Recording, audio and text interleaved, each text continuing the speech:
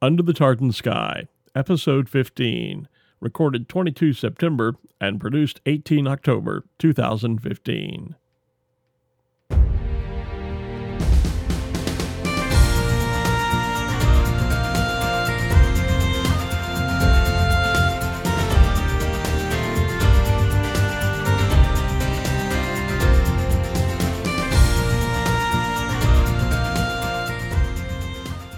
Scottish tourism is on the rise.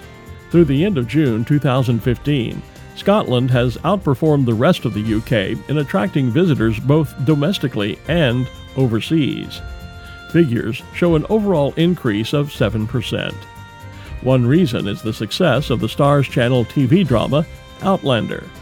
And when we return, we'll meet two enterprising ladies who are capitalizing on Outlander, ancestry, and one of Scotland's little-known gems.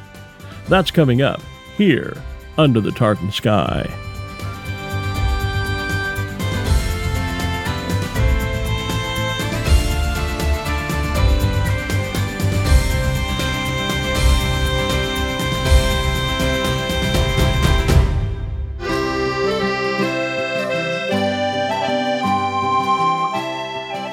Caught up in the mystic and spellbinding saga that is Outlander? Wishing you could be swept away over the sea to sky? Why not come and visit Claire and Jamie's world?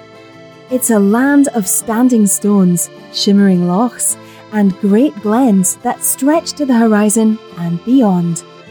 Outlander, whether in books or on TV, is Scotland. Come and visit the breathtaking landscapes, walk the historic castle grounds, listen for the skirl of the pipes through the thickening mists. You can travel through time when you visit and experience Scotland.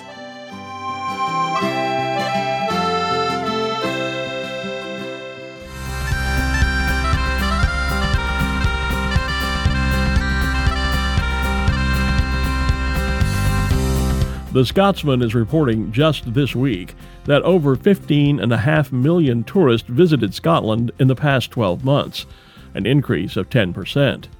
Overseas visits to Scotland were up 12%, driven by a 16% increase in tourists from North America. There can be little doubt that the Starz Channel TV drama Outlander, an adaptation of the books by Diana Gabaldon, has played a role in this crush of North Americans visiting Scotland. After all, the series debuted here in North America a full year before it could be viewed in Scotland. While Outlander-based tours in Scotland are not new, they've been around since the book's debut back in the 1990s. But what is new are tours to the actual filming locations, from Castle Leoch to Lallybroch to Wentworth Prison. Thanks to the TV production, these fictional locations now have a physical reality, and tourists are flocking to see them. Emma Chalmers and Anne Daly are two enterprising ladies who spent several years each in the financial industry. Now, as partners in a wee tourist company, Mary's Meanders, they're making money the hard way. They're earning it, one tourist at a time. Besides offering tours of the many Outlander filming locations, the pair have created a unique Taste of Outlander experience, and as Emma explains, it's all part of their plan to share with the world one of Scotland's little-known gems, the village of Linlithgow. So the initial idea came from just living near to Linlithgow. I live in a small village close to the town, and we have a palace here where Mary, Queen of Scots, was born. And we would always get a lot of visitors to the palace. And I just always thought to myself, there should be more tourists coming down onto the high street and finding out more about the town of Linlithgow, because the palace is an absolute gem and it's beautiful and really worthwhile visiting if you're here in Scotland. But the town of Linlithgow also has a museum, it has the canal basin and a lot of history to the town. So my idea was to set up just a walking tour business, trying to encourage people to come out from Edinburgh, from Stirling, from Glasgow to visit Linlithgow.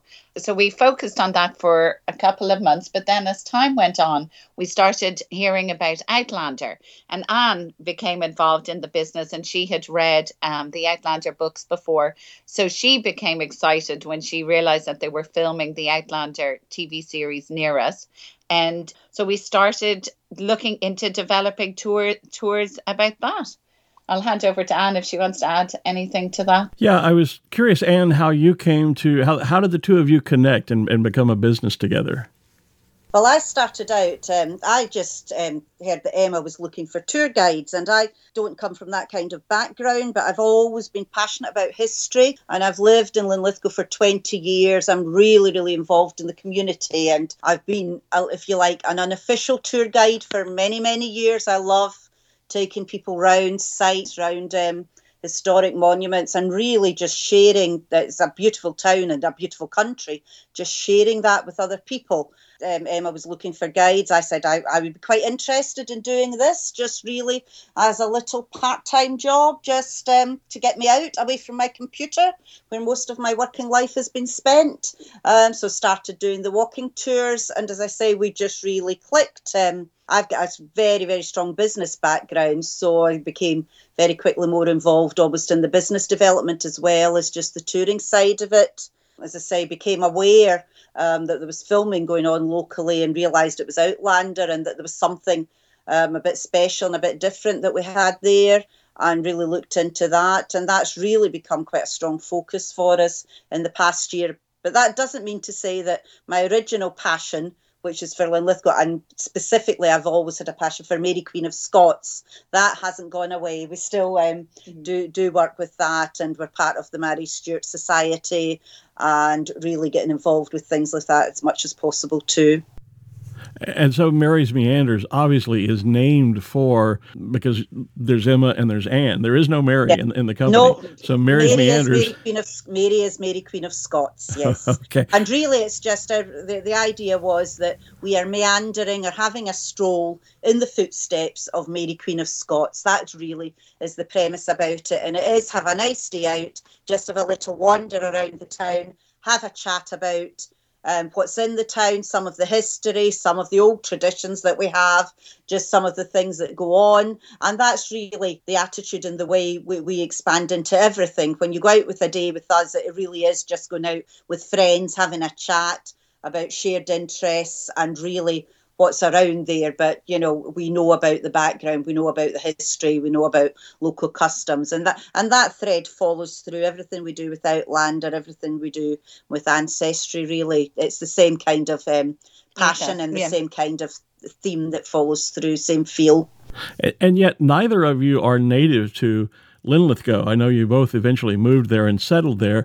And so I'm curious, why Linlithgow? Because if the average tourist sits down and draws up an itinerary of what they're going to go see when they're in Scotland, I'm thinking Linlithgow probably isn't in the top 5, maybe not even the top 10. You've got Edinburgh, you've got Glasgow, you've got Inverness, you've got the Outer Hebrides, on and on and on. What is it that you two found magical about Linlithgow? All these other places are fantastic. It's where everybody wants to go, and my family's from the Outer Hebrides, so I'd encourage people to go there as well. But there are a lot of tour companies and a lot of people delivering really good services in all these places. And they're very crowded. And as Emma said at the beginning, Linlithgow is very much an undiscovered gem. It really is. And we started out as much about promoting Linlithgow as promoting Scotland and other places. And Outlander's quite interesting as a follow-on from that, because everybody does come and they want to go to Edinburgh, Inverness and the Isle of Skye at the moment. That's where everybody wants to go. But they're not seeing other places. And if you do, for example, an Outlander location tour with us, you'll see Linlithgow, people love that. You will see Falkland, which is another beautiful historic village in Fife that people don't necessarily choose to go to as part of a tour.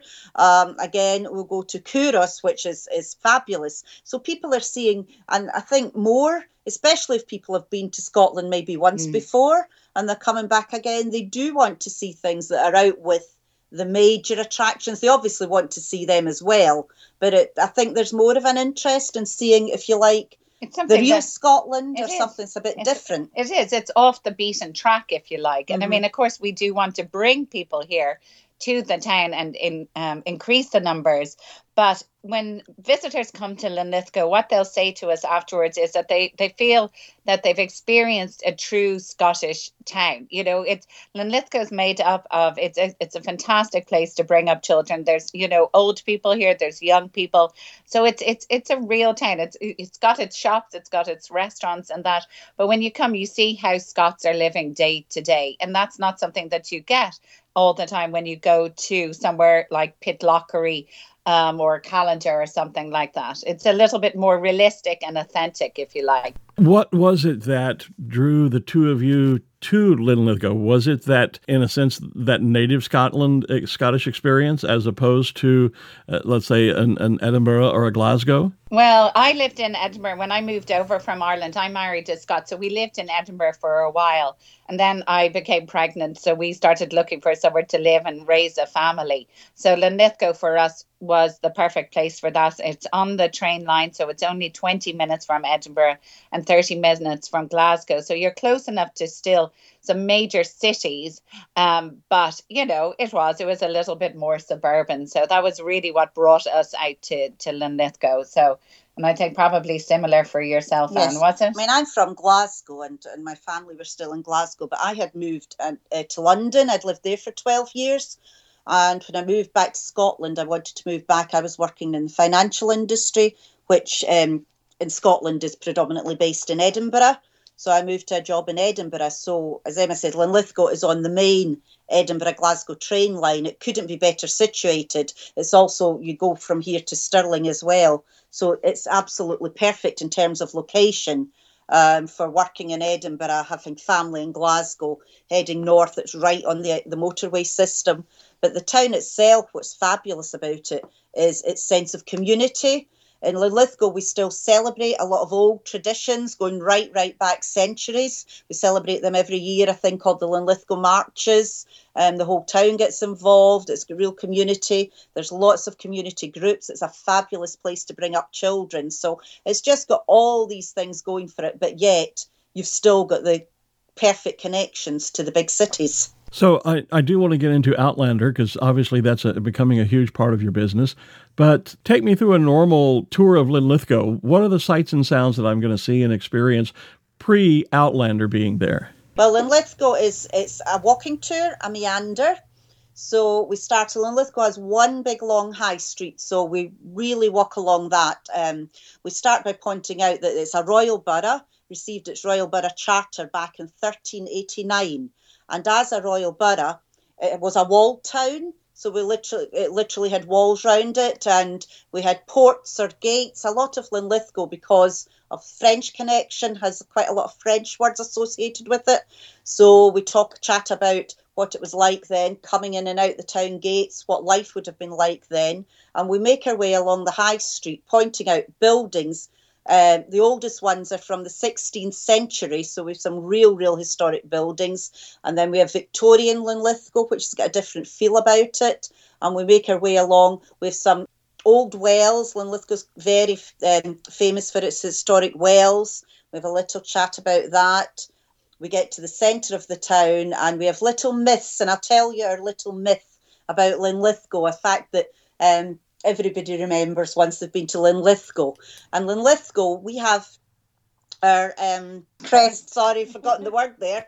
The crest of Linlithgow is a dog tied under an oak tree. And the dog's a black dog. And the dog is known as the Black Bitch.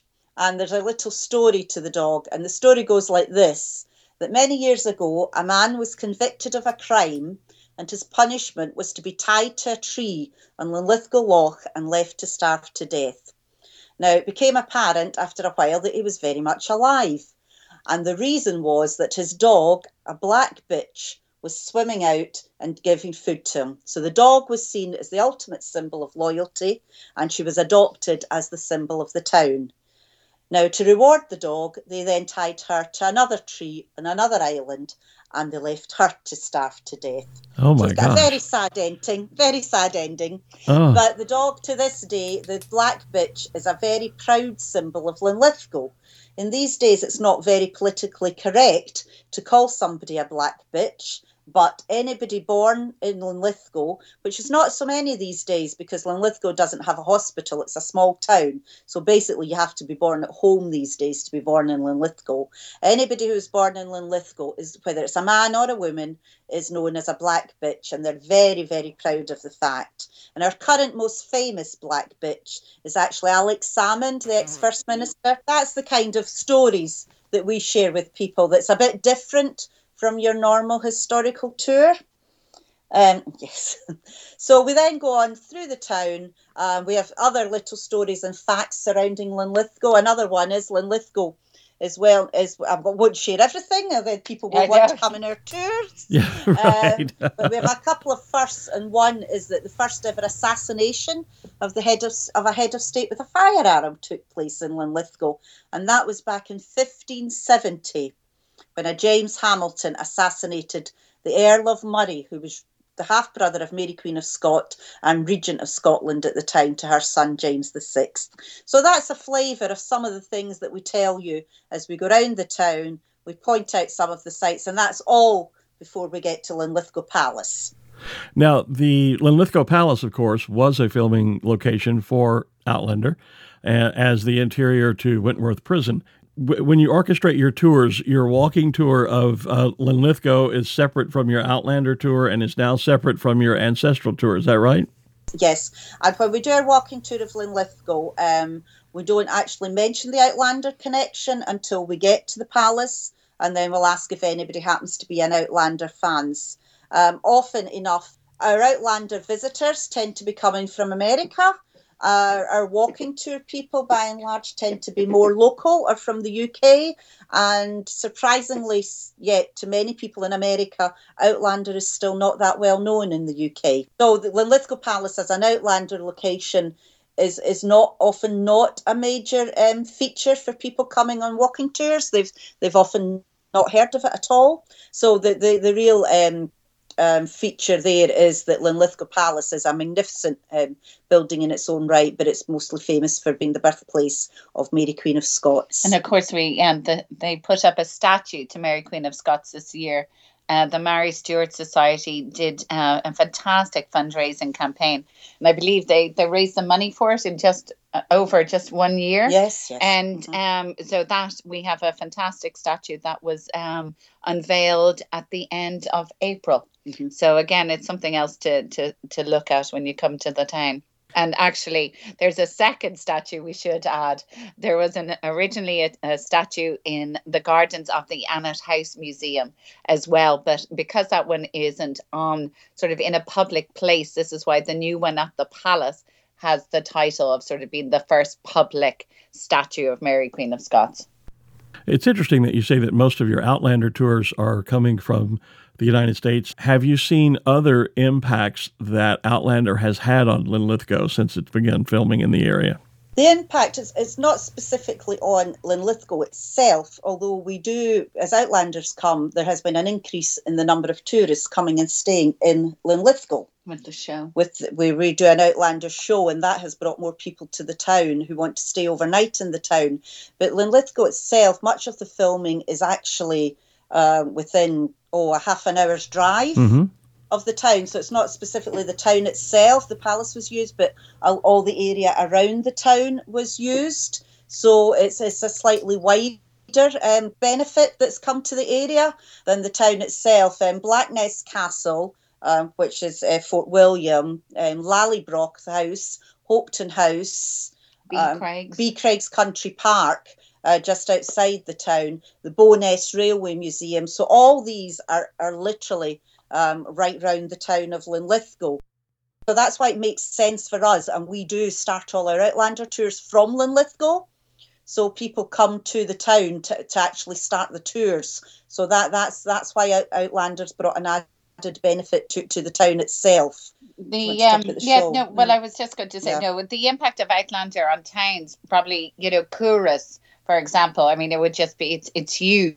to the town of Couros and to Falkland as well. And you can see Falkland has really embraced it and they all, I think, had little mini pocket Jamies and the like in the windows of it. So a town like Falkland, where they did a lot of filming there, they've really embraced it. They've embraced the fans and that. But no, as Anne sort of alluded to, that we put on a show there over the summer. We decided to try something a little bit different, and we put on a show called A Taste of Outlander. So that was held in one of the hotels here in the town, and it consisted of a 3-course meal.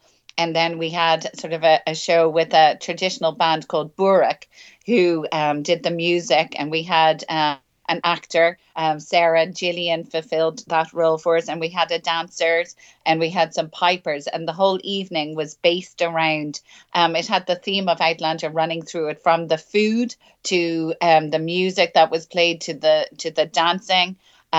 We did the sword dance and the dance of the blue bonnets and that. And then Sarah or Gillian would do readings from the books. So the Taste of Outlander show, again, has, by doing that, has brought people into the town. I was going to get into that because to me that has the flavor of what we in the States would call dinner theater, where you go and you enjoy a nice dinner and typically you see a play. And while this is not a play per se, but it has the elements of musical entertainment, readings from the book, etc. How did that idea come about? Because that certainly is different and unique, because Outlander tours themselves are not new. The filming location tours are new because the production is new. But I know there are other operators who have been doing tours around Scotland based on the books for some years now. So you're creating, I think, kind of a new niche in the sense of doing the filming location tours, and specifically your Taste of Outlander evening, I find truly intriguing. Anne and myself, we were talking about it, and we were just having a conversation. And we also did some research with Outlander, Outlandish UK. We spoke to members of that. And we wanted to create something that was different. But I remember saying to Anne, I want to create something that is sensory, so that people are getting much more than just a visual. You want to taste and experience and hear it and feel it and everything. And I remember, growing up in Ireland, going along to sort of traditional Cayley nights, and one being very popular in Johnny Fox's in Dublin. And that was always very, very popular, or Bunratty Castle down in Limerick. And it was that sort of element, and I always use the Irish word for, I wanted an evening that was just full of crack, as we say, lots of fun, people all sitting around the table. And when everybody has that one connection, that they're a fan of the show, but also you can come along, and we've had non-fans of Outlander come to the evenings, and they've really, really, really enjoyed it. But for me, I just wanted it to be a fun-filled evening where people can get up and dance if they want to, they can clap, and also taste the food, and everything just has that theme of Outlander, of Jamie and Claire coming through it. So it has been really, really fun doing that. And also what was great about it is that we can work with other tour operators, because we're doing something that's a little bit different. And the lovely thing about working in the Scottish tourism industry is that, we may be competing, if you like, but where everybody is very, very friendly and works to help each other. And if you can't do a tour, you contact somebody else. So it's been great to have something like that other people, can send their clients to. And so it's just been a wonderful experience. And I'm really looking forward to doing more of it in 2016. Probably we're going to focus more on the group and travel trade sort of side for the bookings, things like that. Just to have groups, make a full booking of 15 people or 20 people. But the feedback from the show has been absolutely fantastic. And one of the big things, again, for 2016 that we would like to do is to bring the show over to New York for Tartan Week. Burek, the band, are absolutely dead keen to do that. So we're looking into how we can do that at the moment. Well, I had gathered that from listening to the Outlander podcast with Ginger and Summer, but I gather that maybe there's some thought to making it even broader than that. Is this something that maybe in the back of your mind you're looking at becoming a touring type show that might travel all around the world, or maybe even be franchised? Well, that's a good idea. I think initially we, at the moment, we would be thinking maybe about different venues in Scotland. But what we've had is that from conversations with people that we've met from North America, from America and Canada, is that there is an interest. People talk to us, oh, you should come and do this at the Highland Show and things like that. So it's something, that we would be definitely interested in. If somebody approached us and said, could you do this? We would definitely give it some consideration. But at the moment, we don't have any dates in the diary, to come over to. I remember attending a Scots Highland Games in Pleasanton, I think it was, in California. But if anybody wants to invite us, you can certainly pass on our details, Glenn. Okay, I'll certainly do that.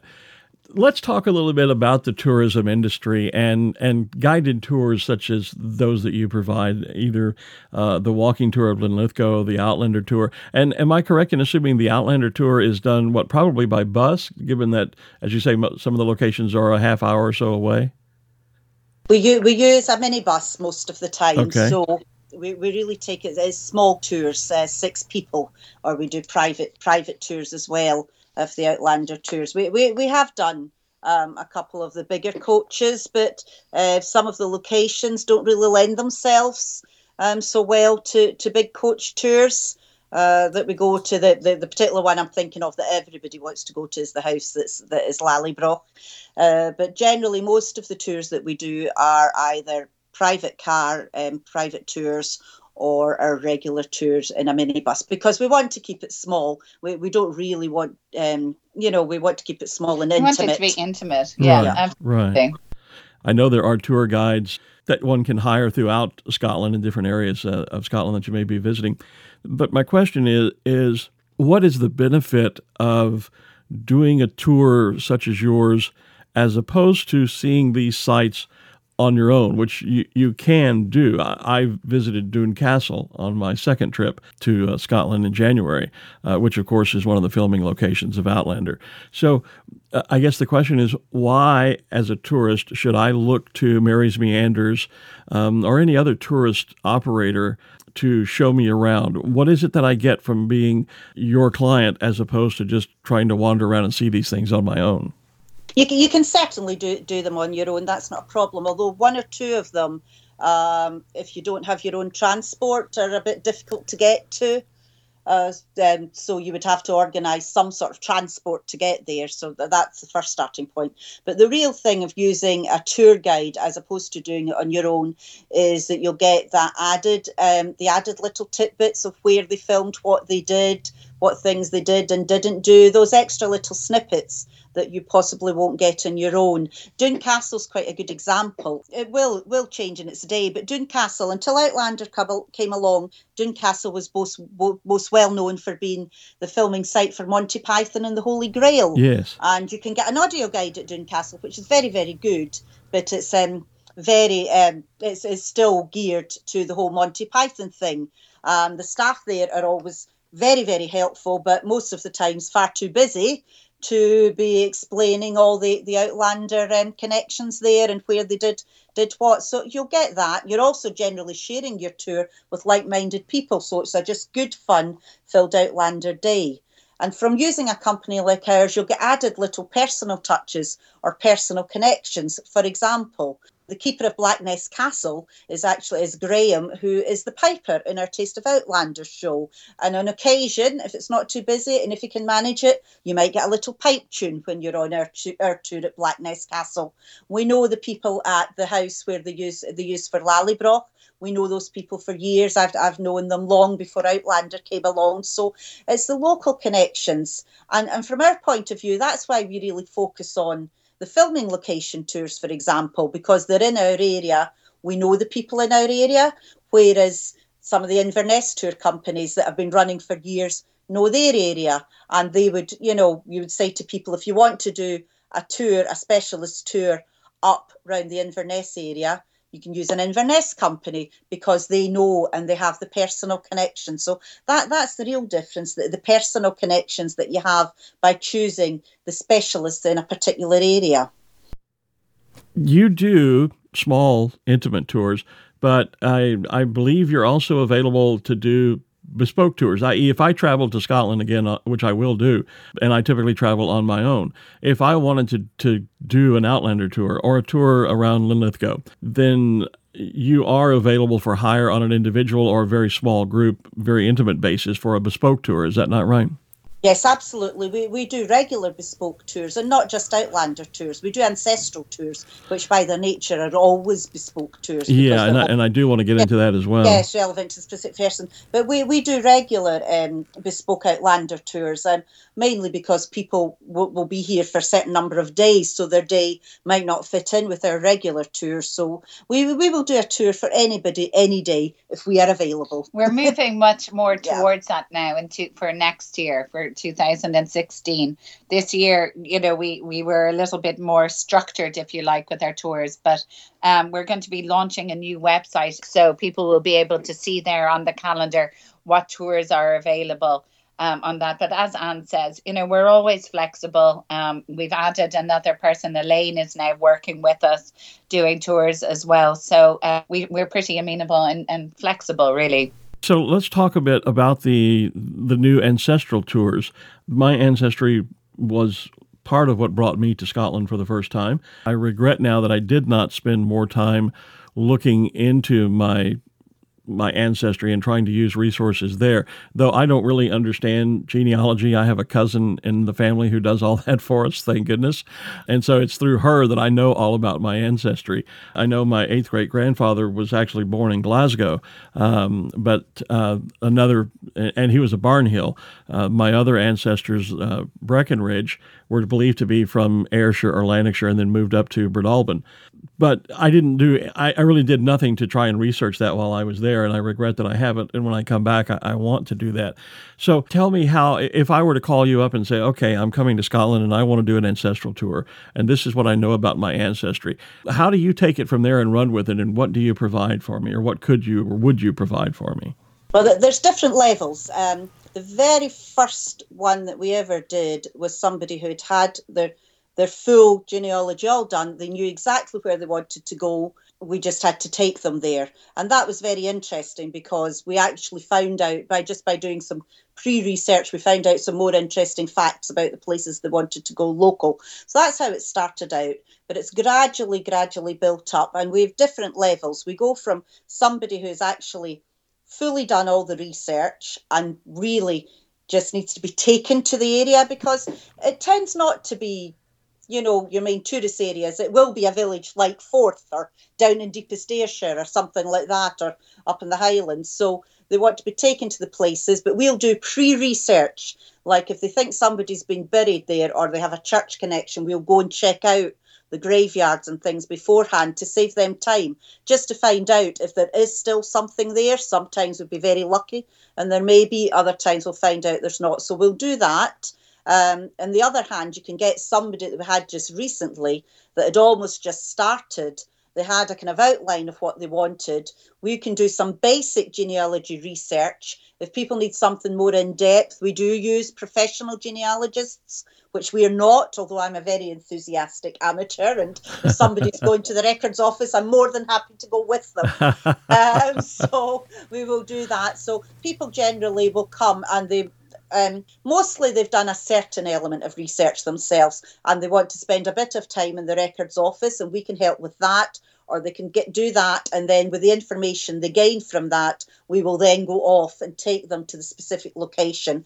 And often it can be, you're not necessarily going to find a graveyard. You're going to go and experience the place that your ancestors come from. Right. Like when we did early in the year, we were down in the Borders. Now, the graveyard, we knew before they came that the graveyard and the church were gone, so they wouldn't find anything there. But what they wanted and what we provided was their family, as so many are from the Borders, were mill workers, in fact, mill owners, and their ancestors had gone to Canada and opened a mill there. So we were able to take them to a genuine working mill. I mean, there's quite a few mills down there that will have almost like a tourist mill attached to it that you can see how it works, but we were able to take them to a genuine working mill, and they could see and actually go through the process and do a little bit and see how the whole tweed making so that it would have been like exactly in their ancestors' days. So we will do that kind of thing. So basically, each one is completely bespoke. It's what the person wants and what they need to see, and it might be a starter. Almost like if it's their first visit, we can tell them some of the places to go, depending on where their family comes from. We can do some research and say, if your family, like, is a Stuart family, which there are dozens of branches from, we'll say, well, your research shows that yours is from this particular area, or you might be the Borders branch, or you might be the Highland branch, and really direct people where to go, and we can take them. And we can also do some basic research for people here. If they want some research done, we can do that before they even get here. Do that as well, either ourselves if it's fairly basic.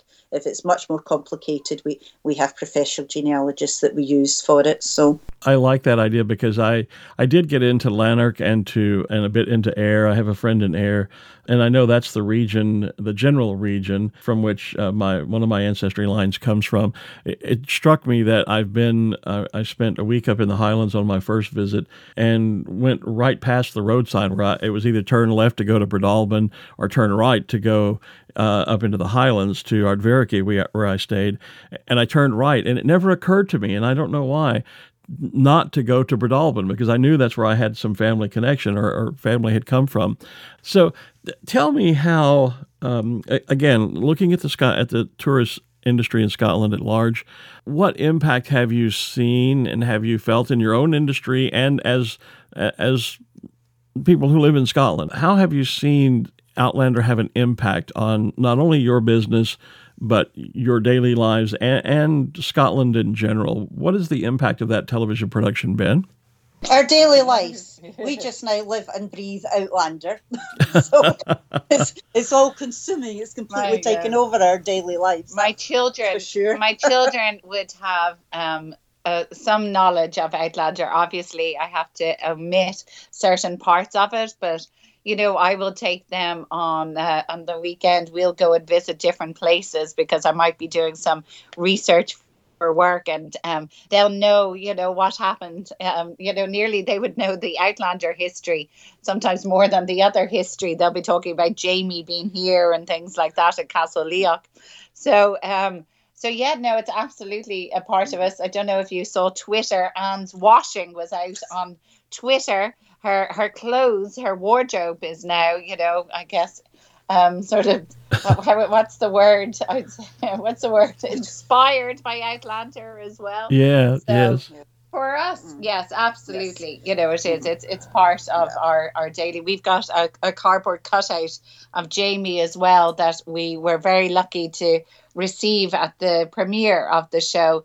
So Jamie has lived in both of our houses as well, scared our neighbours and our friends many times as well. Yes. But the official statistics, before even the height of the summer started, Doon Castle, Castle Leoch, its visitor numbers were up 30% year on year. So that's absolutely massive for a historic Scotland property. And that was even before the peak summer figures came in. And it's just absolutely packed out all the time. So it's had a major impact. Is it something that everyone in Scotland welcomes, or has there been any type of backlash? I haven't heard of anything now myself. I mean, conversations, what tends to happen after a summer season is, we'll get together with other walking tour companies or other guides who've been doing Outlander tours. So that's kind of when, you would get that sort of personal chat and hear about it. But I think the tourism industry is aware of, that when you're visiting a town, say, for example, Curragh or Falkland, I mean, you have to be respectful that's, where residents live and work. So I can't say that we've felt it ourselves. I don't think there's a backlash as such. I've heard one or two people at Curragh saying that they're a bit taken aback when people because Curragh. Did you go to Curragh when you came on your visit, Glenn? No, I did not. I have not been there. Right, Curragh is, although it is a 17th century town, a village, People just live there, and the houses are normal people's houses. And I have heard that some people are a bit taken aback by people sticking cameras in the windows and taking photos and things. But I'm not aware of there being any kind of major backlash or anything like that. Certainly not so far. I mean, places like Dooncastle is the one that's probably been most impacted in that it doesn't have the infrastructure to cope with the numbers that have been coming through. And Historic Scotland are certainly looking at that and what they need to do about that for next year. But no, I don't think so. I know Skye is completely full and you can't move in Skye and you can't get dinner and things like that. I've heard that. It's very much built on tourism, so they're welcoming it. So no, I think it's almost the opposite, that Scotland's tourist industry is now kind of having its day and let's make the most of it. And I would hope that to be the case. Just like you said, Anne, early on, my first visit, I didn't do Edinburgh first, but I did Glasgow, I did the Highlands, and I did Skye. Those were the three places I wanted to go. And so I spent a week in each. And I made friends on Skye, and I heard the stories. And I was not there in the peak summer season. I was there in early spring. And so I didn't have to fight the crowds, but I heard the stories of, the people pulling the caravans on the roads and the one-track roads and the tourists stopping in the middle of the road to take pictures and all those things that upset the local residents. But what really got my attention about that, and the reason I asked the question, is the week that I spent at Ardvarachy Estate, which was in its day a huge filming location for Monarch of the Glen, which was a great BBC hit. And the house was then and is now a private residence. And though you can stay on the estate in their holiday cottages and you can get close to the house, but I was talking to the estate manager, to Vyrie, and she was telling me that there literally were people who would walk up and just walk in the door unannounced and want to go around and see the inside of the house, or they'd go up and peer through the windows. And I personally can't imagine doing that, but that's where I was going with the question about, has there been a backlash in the smaller villages and the towns where Outlander's been filmed, with tourists walking in and not being respectful. And I guess that's one benefit of operations like yours, because clearly you keep your people in tow and wouldn't let them just walk into someone's home. Yeah, I mean, one of the things when they were filming last year, it wasn't very well known and people didn't know what was happening. So people, fans would turn up and to a certain extent were able to watch some of the filming happening or getting close and things like that. There's definitely been this year, when they're filming just now, there's much, much more security involved, and people can't get near, and they do seem to be using more private houses and things. So I don't know, as season 2 comes along, whether there might be more issues then. Because at the moment, most of the places for season 1 are public buildings that you can get to one way or another. So I don't know, as more private buildings are used, if that might become more of an issue. People trying to get to places that are not open to the public. I don't know. Yeah, that's a friend of mine in Glasgow. There was some early filming for season 2 being done just maybe a few weeks ago, and it was right there in the area of town where he lives, and he went down to try to see some of the filming, and all he saw were security guards. There was no chance he was getting anywhere near there. And they were filming in the middle of the night, and he wasn't the only one who showed up in the middle of the night to try to see something and got to see nothing but security guards. So you can understand that when with the intricacies of what it takes to film a production like that. So now your tours operate on a seasonal basis. Is that correct? Yes, yeah. We work from Easter to the end of September. But again, if somebody wanted something, we've had somebody get in touch who was interested in doing something in the new year. So, they can always send an email, and if we can help, we'll certainly do our best. We will look at it, and certainly, I mean, in the winter, if the weather's fine, that's always the criteria in the winter, that it has to be safe driving, really. So we will look at tours. We'll look at bespoke requests at any other time, but our mainstream season is through the summer. And is that primarily because of weather, and I guess that is the primary tourism season anyway? Well, it's the primary tourism season, and it's weather and light as well. because once you get into October to the end of October, the castles and such like are open limited hours. Most places are open, say maybe only 10 till last entrance would be 3 o'clock. So closing at 4, so you have a restricted day. Yes, because it gets very dark very early over there in the winter. I had not experienced that until I was in Edinburgh for Christmas and Hogmanay this past December, January.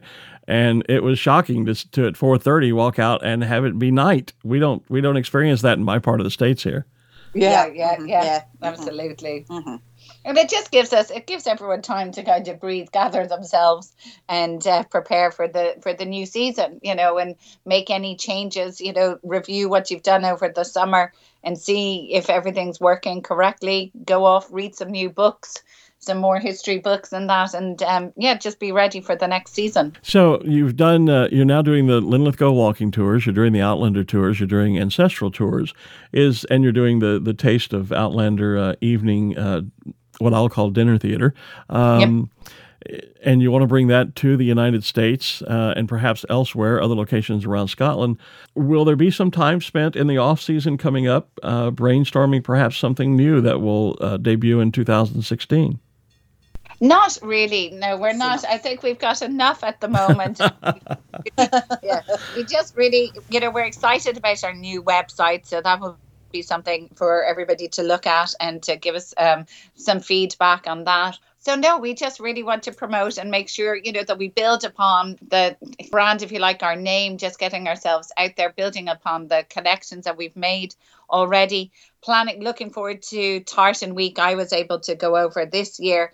So I don't know if I'll go over again, but hopefully Anne will be there for that this year, which was just the most wonderful, wonderful experience. As I said, I never felt so proud to be Scottish, says she, the Irish lady, as I did walking down Fifth Avenue, marching in that parade. It was just a brilliant moment with some of the most loveliest people I've ever met. And hopefully Tartan Week will just grow and grow. So if we can be a part of that, I would love that to happen. My thanks, as always, to my guests, Emma Chalmers and Anne Daly. And here's hoping we'll see you both at Tartan Week in New York City next April. In the meantime, if you'd like to know more about the offerings of Mary's Meanders, simply check out our show notes at www.underthetartansky.scot for a link to their website and more about their base of operations, the lovely village of Linlithgow.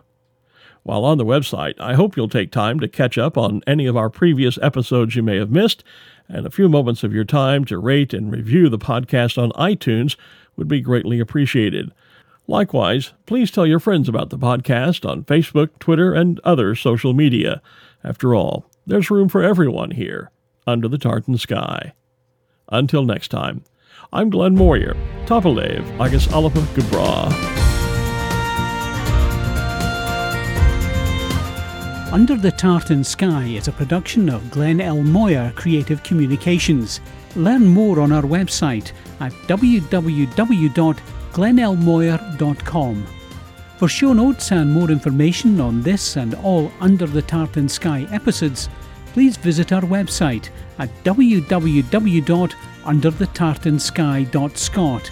And while you're there, check out our online shop where you can buy exclusive Under the Tartan Sky logo apparel and other items.